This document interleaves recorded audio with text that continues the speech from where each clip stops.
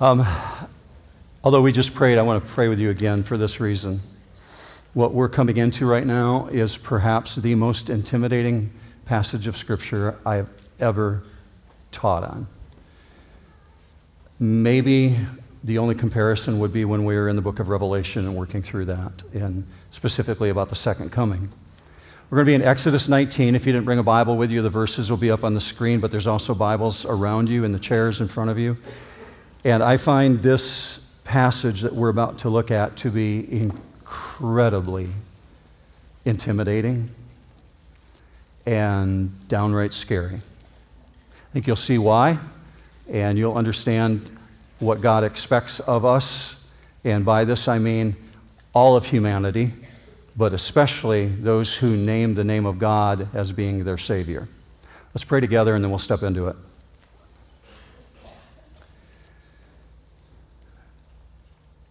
Father, we freely recognize that were it not for the power of the Holy Spirit at work in us and your capacity to cause your word to come alive, that we would fail to comprehend the magnitude of your call upon us. But also we fail to recognize how holy and majestic you are. And yet you make it really evident in this passage, and that's why I find it so intimidating. And I ask right now that through the work of your Holy Spirit, you would cause us to see how this is supposed to impact us. It definitely impacts our view of who we are, and especially of who we are before you. But more than that, God, this is all about you and who you are.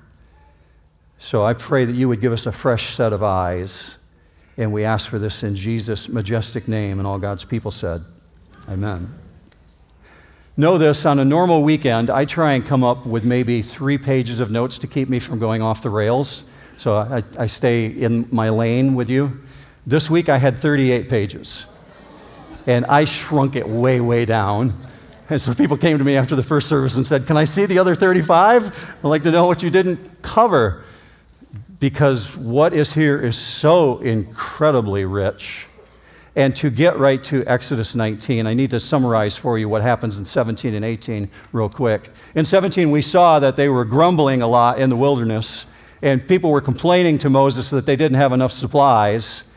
And Moses had to deal with that, and eventually in 17, he strikes a rock, water comes gushing out of the rock, and provides everybody with what they need. And then when you come into chapter 18, Jethro shows up, which is Moses' father-in-law, and he tells him some really good business management principles and shows him how to structure things so that he won't burn out. But then when you come to chapter 19, we have reached a decisive moment in the book of Exodus. Not only because we're halfway through the book at this point, but because we've got this large group of individuals who've been in the wilderness for 3 months since they left Egypt. And this new nation is arriving en masse at a region known as Sinai, where literally the Mount of Sinai is at. Mount Sinai comes from the peninsula called Sinai. Now, Israel will stay at the base of this mountain for an entire year, nearly a year. The rest of Exodus, they will never leave Mount Sinai. And they will find themselves there watching Moses interact with God. And you will see Moses ascend and descend Mount Sinai 7 times. Their arrival at this location is certainly no accident. They have this massive whirlwind leading them. The very presence of God is right among them every single day. And it's like this gigantic searchlight that shades them during the day and provides a torch for them at night. So they know that they're supposed to be there, but the contrast between a good and pleasant land flowing with milk and honey, what they were told they were going to have in the promised land, and this stark wilderness, this utterly barren landscape, it couldn't be more surreal to them because they know they're not in the promised land. In chapter 17 last week, we saw that this grumbling nature keeps coming back, this characteristic in which they're really complaining about being in the wilderness. Go with me on the screen. Chapter 17, verse 2. The people quarreled with Moses and said, "Give us water that we may drink." And Moses said to them, "Why do you quarrel with me? Why do you test the Lord?" But the people thirsted there for water, and they grumbled against Moses and said, "Why now have you brought us up from Egypt to kill us and our children and our livestock with thirst?" Behind all the grumbling is this question: why are we here? This isn't where we're supposed to be. We're told we're going to the promised land. We've been looking for that.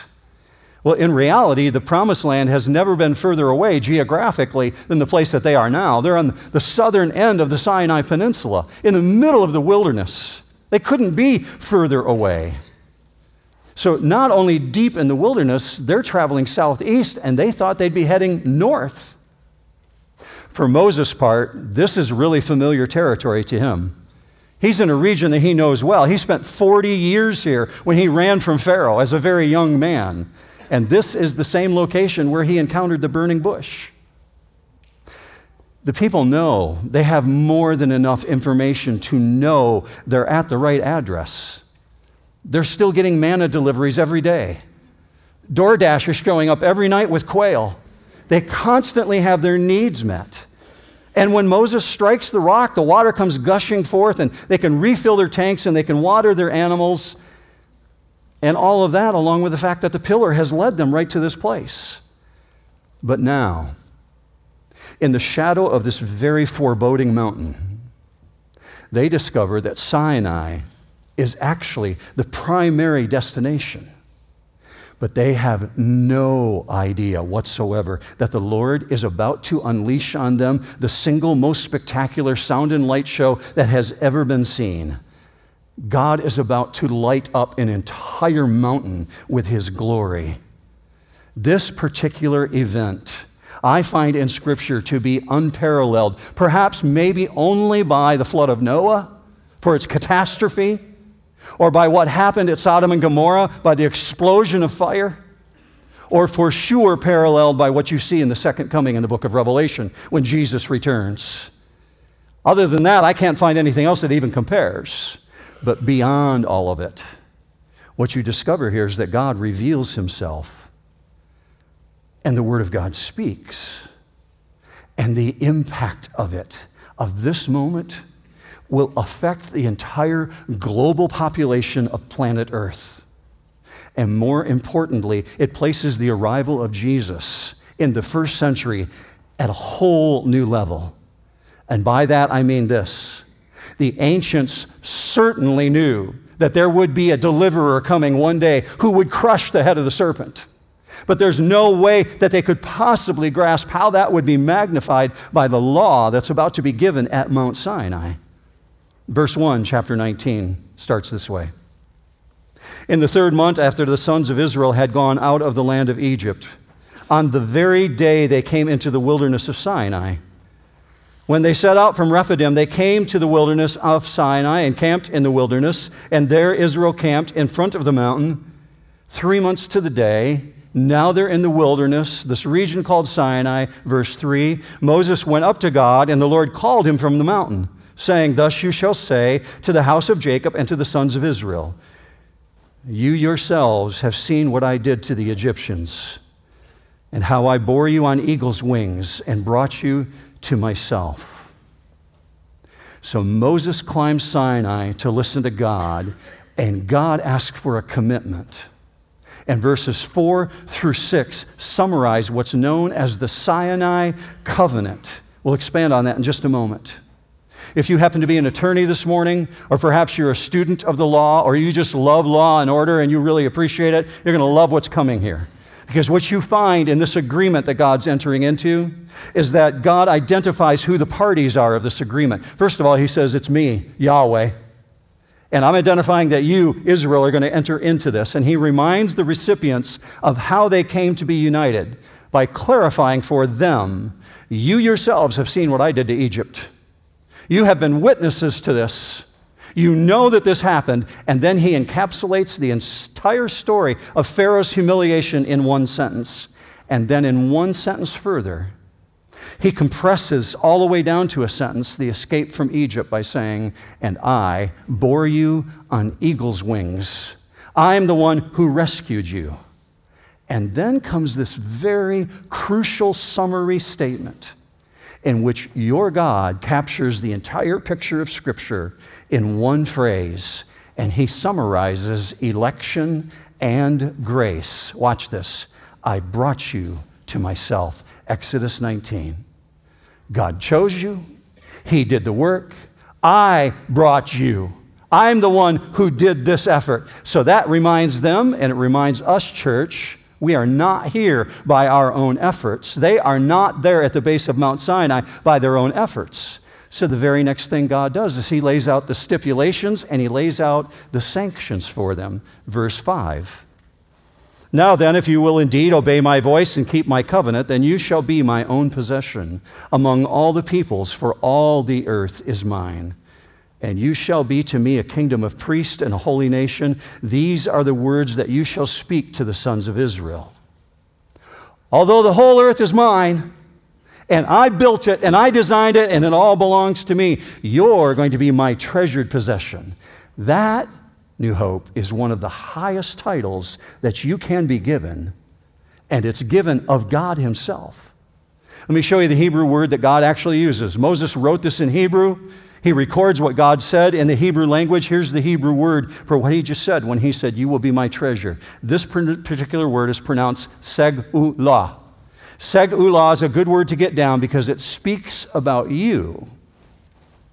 God's saying you're going to be my protected royal property.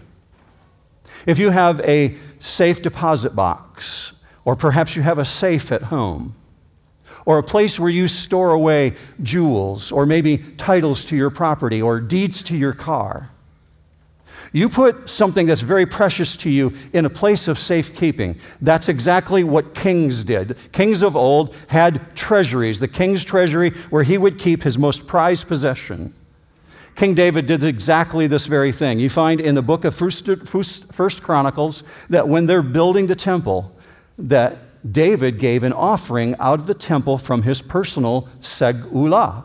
Let me show you this on the screen.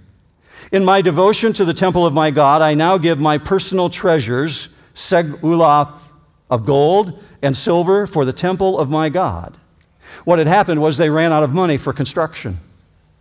And so David goes to his own silver and his own gold in his personal treasury and draws out of that the thing that is most precious to him, and he gives it to the work of God. God uses this exact same word to describe his own people. We should be recognizing at this point, they're not precious because of who they are. They've only been out of slavery for weeks.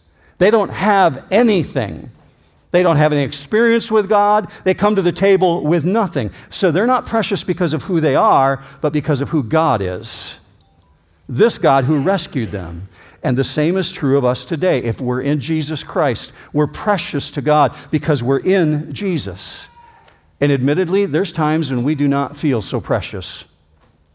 There's times when we're struggling with work responsibilities. We struggle with illness. We're weighed down by stress. Maybe there's conflicts in our home, conflicts in our social life, and we don't feel quite so precious. I want you to know this morning, regardless of the struggles that you're facing today, if you're in Jesus Christ, you're precious to God. You've been drawn close to him because of Jesus. I say that emphatically because of what you find in the New Testament. Let me show you this, because Peter takes the exact same words that Moses used, and he attaches it to the church. Look with me on the screen, 1 Peter 2:9. You, New Hope Church, if you're in Jesus Christ, you are a chosen race, a royal priesthood, a holy nation, a people for God's own possession. And there's the word again. The treasure of God. You are the treasure of God. Every human life on planet Earth is loved by God. Every soul is loved by God. But those who humble themselves and receive the forgiveness of sin that Jesus offers, and they're justified, those individuals have been made holy and pure in the sight of God before the living God, which makes that person precious to God. And they're loved with a unique, everlasting love, which means God's made you prepared to be with him for eternity. You're destined for eternity with your Father. Do we deserve it? It's a good time for group participation.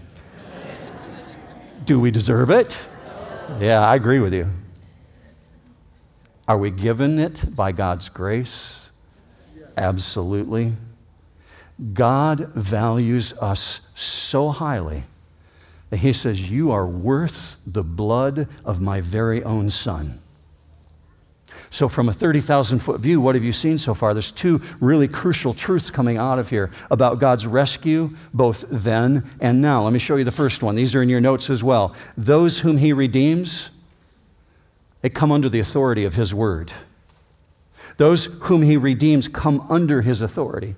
Check this against that story. The blood of the Lamb has already rescued them. It covered them and brought them into a new life.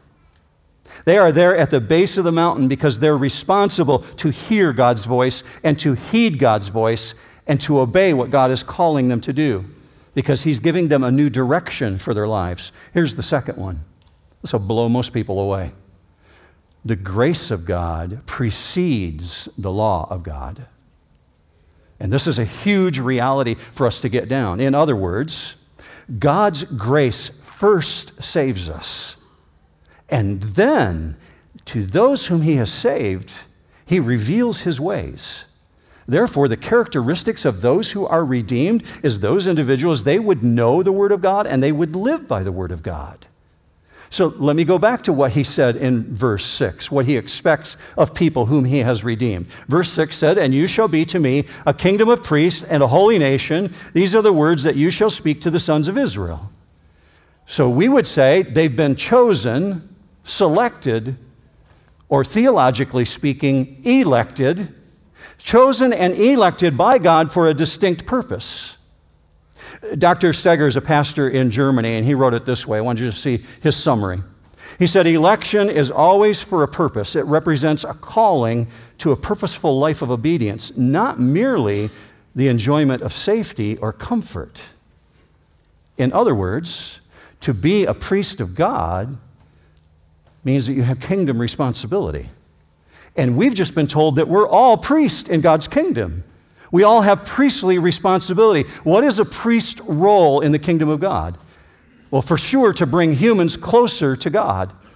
Regardless, if you could just set aside any of your background, regardless of what tradition you might have been raised in, think biblically about what the Bible describes a priest's role is. A priest's role is to bring people closer to God, to dispense God's truth, to dispense God's favor, to deal with discipline, and to demonstrate what holiness looks like to humans.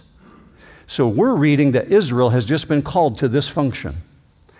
And Peter tells us that the church, not the pastors, the entire church, has been called to this exact same role. So what is God's design in Exodus 19? God's design is that in a perfect world, this new nation of Israel, that they would be an example to the nation. That other nations would see their beliefs and they would honor God and they would want to follow God. And that Israel will proclaim the truth and they will invite others into a relationship to follow God. And number 3, that Israel would preserve his word accurately. And they did handle that very well. Verse 7. So Moses came and called the elders of the people and set before them all these words which the Lord had commanded him. All the people answered together and said, all that the Lord has spoken, we will do. And Moses brought back the words of the people to the Lord. There's a pattern that's being established here. Moses has gone up to the mountain. He's heard from God. He's delivered the information from God. And he's gone down and heard the people, and he's taking the information back to God. So he's functioning as a prophet. What you notice is he's not making up anything on his own. He's relaying verbatim, word for word, all that God said to him. That's what he presented to the people. That was what was just summarized there. And what we find out is it's not just the elders who are agreeing to this. It says, all the people answered together, we'll do it all. We'll do everything that God's calling us to do.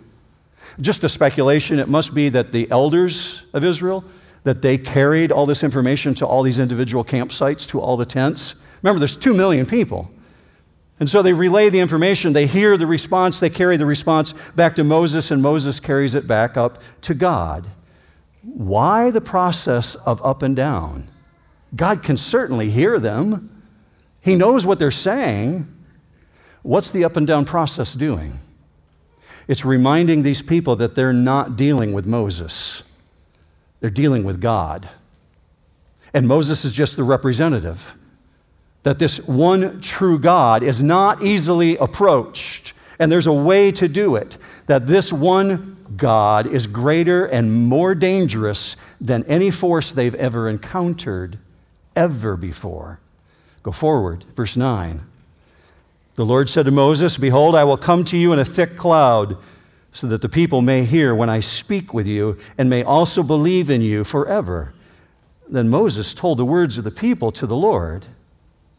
Let me frame for you what's about to unfold here so that you really get it down, especially when God says, "I want them to believe in you, Moses, forever."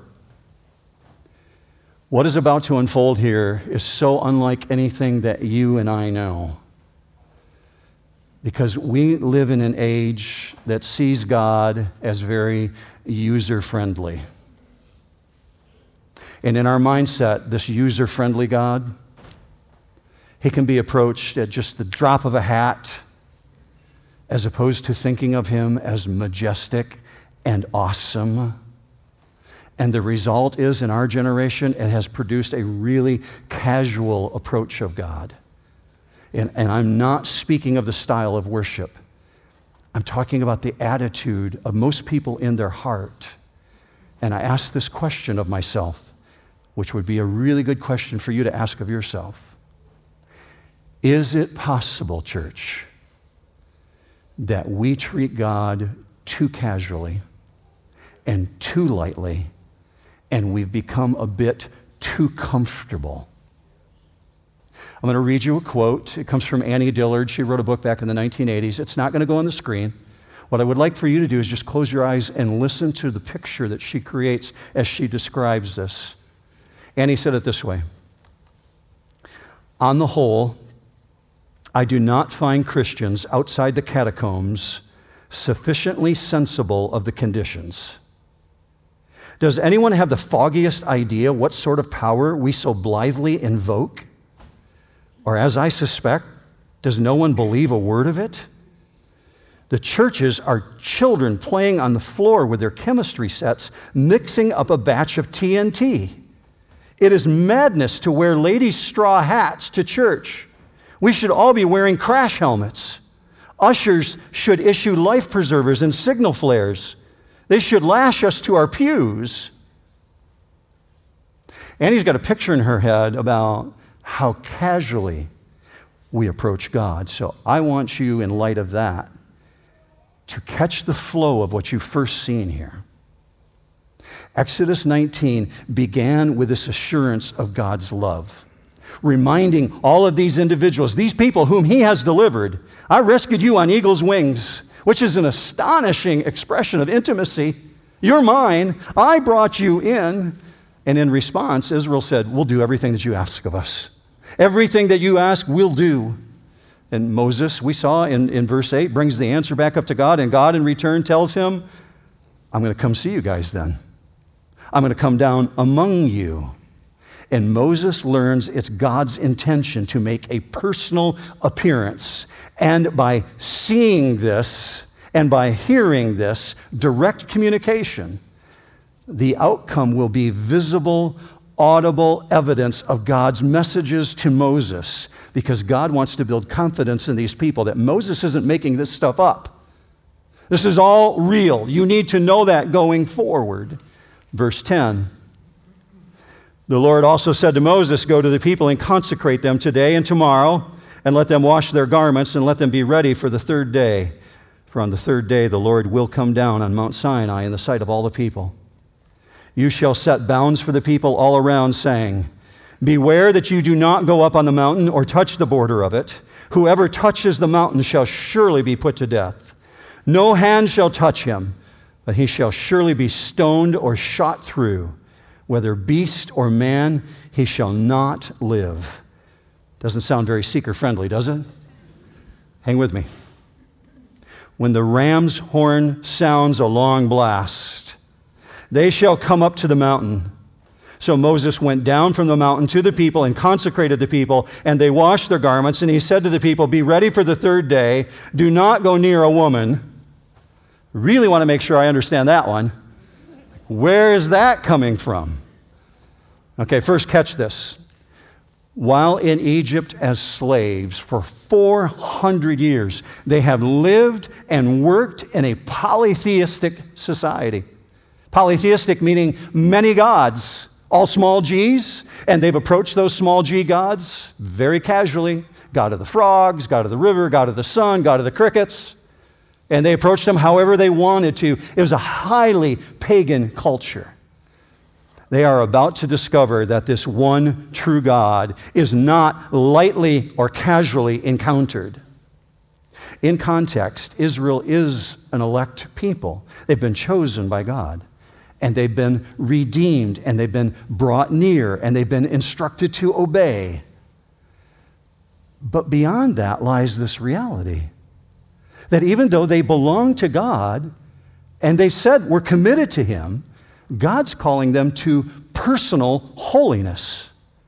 And He says, if you're going to approach me, you're going to approach me with purity, and you're going to consecrate yourself. And consecration demands purity.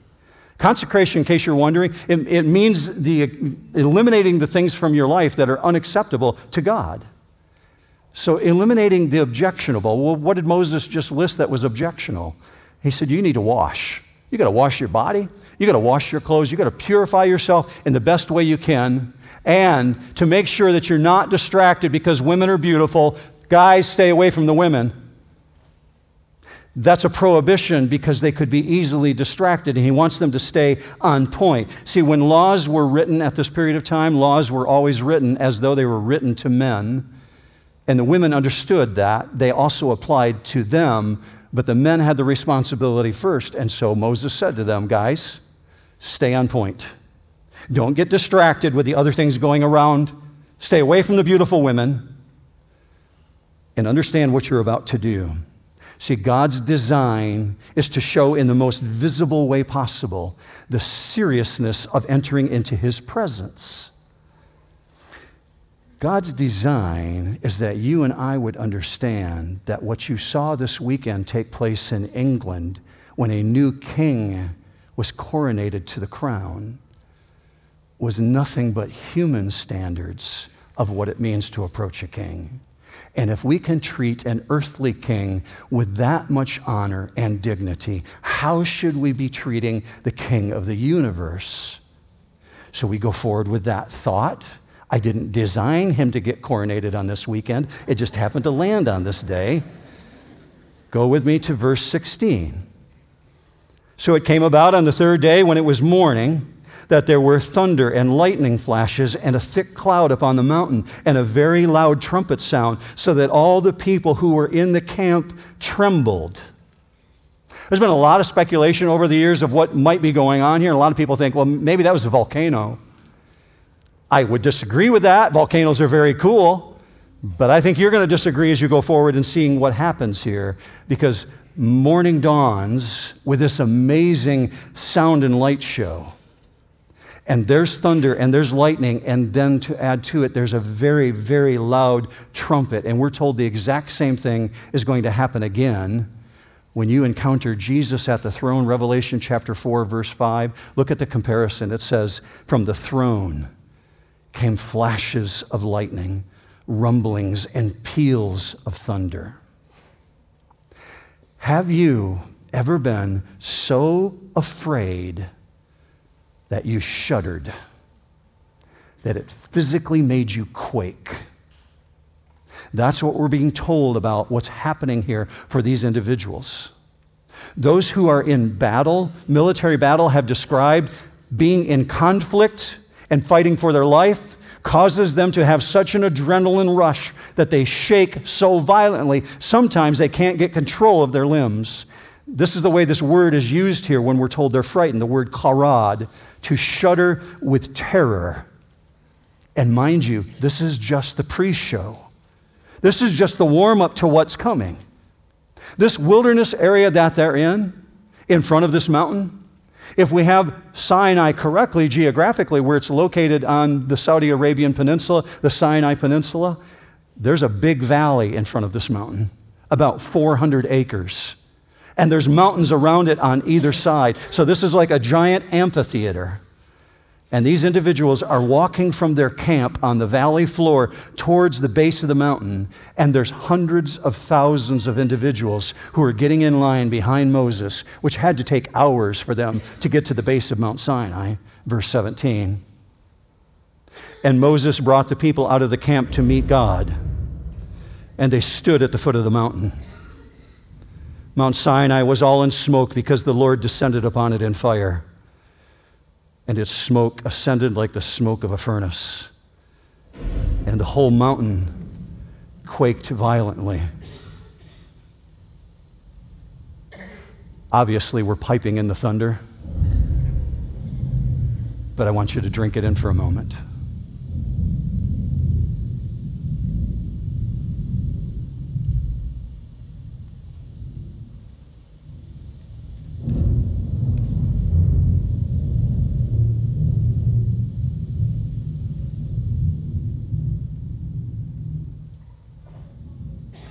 Standing at the base of the mountain, hundreds of thousands of people. And we're told there's thunder rumbling off the valley walls, echoing back and forth. And then added to it is verse 19. When the sound of the trumpet grew louder and louder, Moses spoke, and God answered him with thunder. And the Hebrew text literally reads this way: as for Mount Sinai, smoke, all of it. A complete black, dark blanket coming over the mountain and engulfing it. And out of that, lightning flashing, and the earth is shaking, and the thunder is pealing, and then the sound of the trumpet. And there's a powerful increase in the volume, and it's so piercing, and it's so terrible, and it's so intolerable that it fractures the emotions as the smoke billows up towards the sky and spreads out over the mountain. And that's the moment when God descends on top of the mountain in fire. Not just in fire. The Hebrew text reads that in the form of fire, God descends on the mountain. In response, the entire mountain quakes violently. At the same time, the trumpet is getting louder and louder. All of nature responds to the presence of its creator. That's why you find in Jesus' day that when he's crucified, the sky went completely black and the earth shook with a violent earthquake. When he's resurrected, the earth shook with a violent earthquake. And when he comes again, we're told that all the forces of nature and all the elements will be present. The lightning, the thunder, the fire, the dense cloud, the violent shaking. And then, consistently, a loud trumpet blast. But church, what we have here is not God the judge. He's not bringing wrath and damnation. These are the people God treasures. These are the people he loves, that he rescued on eagle's wings. This is the God of grace and redemption, summoning to his presence the people whom he loves, but at the same time wanting everyone to understand the preeminence of his holiness. And all of them are seeing this happen all at once while the mountain is ablaze. And then Moses is summoned up again. Go with me. Verse 20. The Lord came down on Mount Sinai to the top of the mountain, and the Lord called Moses to the top of the mountain, and Moses went up. Then the Lord spoke to Moses, "Go down and warn the people so that they do not break through to the Lord to gaze, and many of them perish. And also let the priests who come near to the Lord consecrate themselves, or else the Lord will break out against them." So while the people stay at the bottom, they're down in the valley, Moses is called up to the top again. And mind you, this guy's 80 years old. And God says, "I want you up there again." And he seems to be able to ascend and descend with no difficulty whatsoever. And once again, when he gets up there, God commands, do not allow anybody to enter the holy area surrounding the base. Now, most people would read this description and say, okay, I'm good with that. But what would cause someone to want to breach the barrier? The caution tape has been put up all over the place. Do not cross the line. Why would someone want to cross that barrier? Well, obviously, human nature is that we would be irresistibly attracted to the chance to see God. And God says, obviously, there's a real danger, or he would not be warning so specifically. How do I understand that in our day and age? They're just like many individuals in society today who have a very immature view of God theologically. See, they've just come out of this polytheistic background.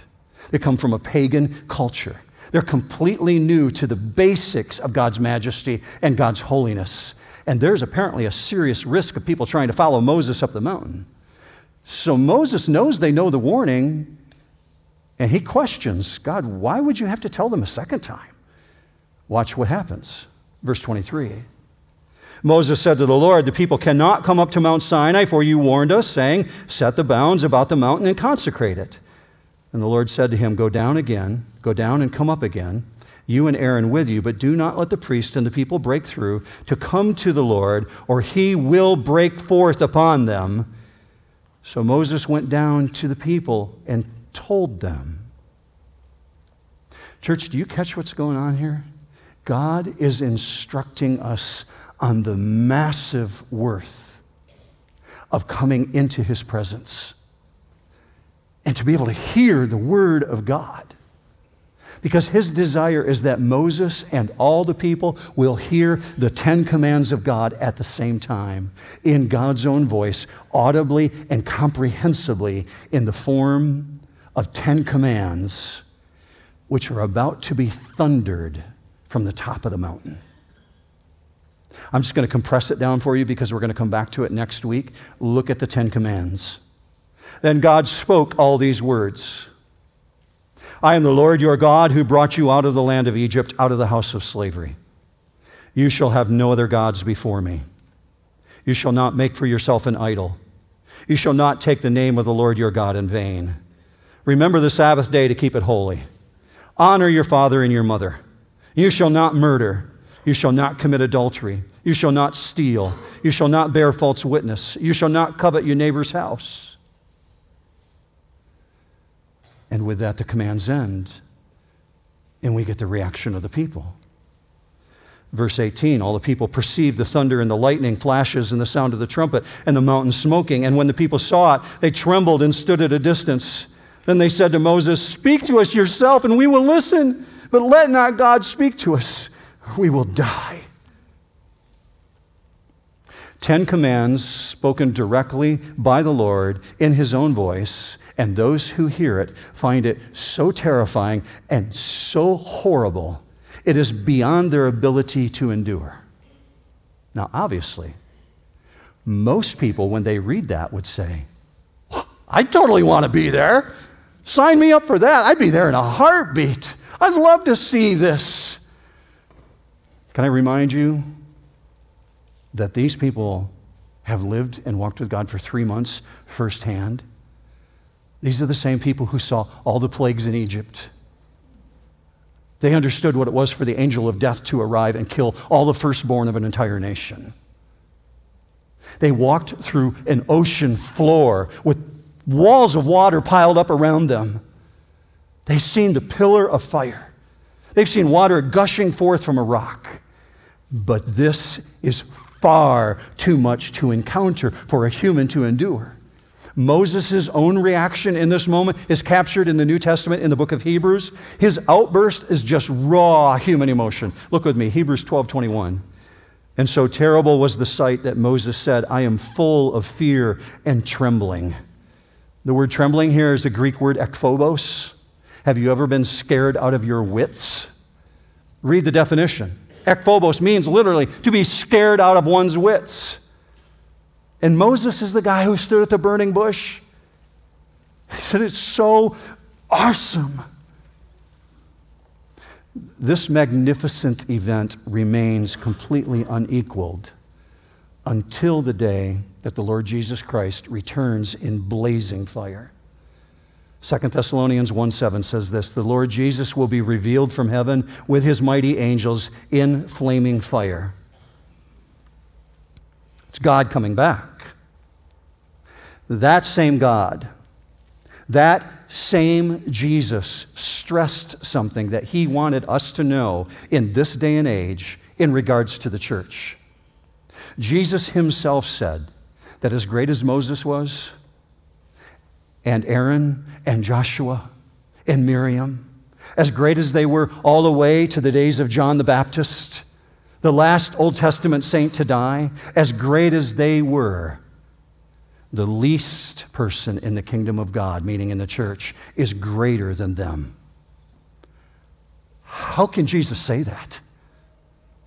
He says that because if you are a believer in Jesus Christ, you have the presence of the living God in you. It's a stunning thought. The indwelling of the Holy Spirit present in you is such a huge spiritual advantage. Because if you have the possession of the Holy Spirit, you have direct access to God. It is the hallmark of the superiority of the new covenant. Church, I suspect that one day when you and I are in glory together, when we're in heaven, and we see Jesus on his throne, we're going to be shocked in eternity that we were ever granted even the ability to approach him in prayer. When we see the majesty and the splendor of the King of Kings on his throne, and angels bowing down, and choirs singing before him, and the cherubim and the seraphim standing as guards around the throne, I don't know about you, but I'm personally expecting to be laid low that I ever approached him casually. Which allows us to transition to communion, because we're specifically warned not to take communion lightly. So as we get ready to take communion, I want to remind you of something that you just saw this morning that tells us who we are to God and who he is to us. Look with me again at Exodus 19:4. I bore you on eagle's wings and brought you to myself. These people whom you've read about today are the people whom God loves and treasures and draw to himself as a priceless possession. And he wants us to remember, and he wanted them to remember, that they're not there by their own efforts. So he has to say, I brought you in. I brought you to myself, and I did it on eagle's wings. The act of deliverance in their case has already been done. The Red Sea experience is behind them. If you're in Jesus Christ this morning, the act of deliverance has already been accomplished for you. It had its accomplishment on the cross, but you received into your life what God offered to you. And God's simple command to you is that you will obey my word because you belong to me. What's true in the Old Testament is true in the New Testament. God saves us just like he saved them.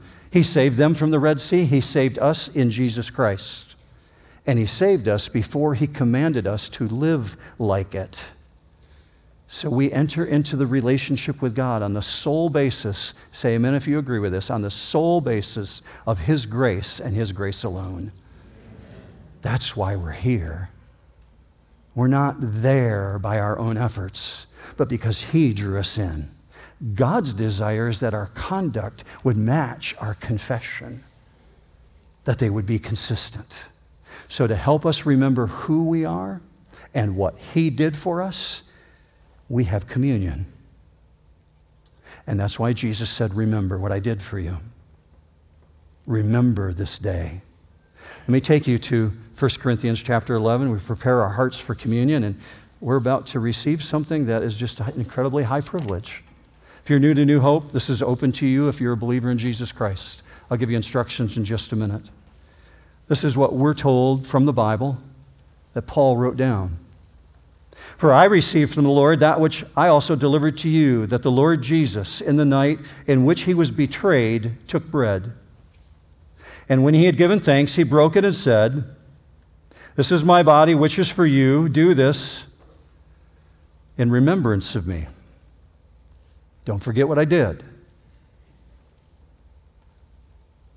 In the same way, he took the cup also after supper, saying, "This cup is the new covenant in my blood.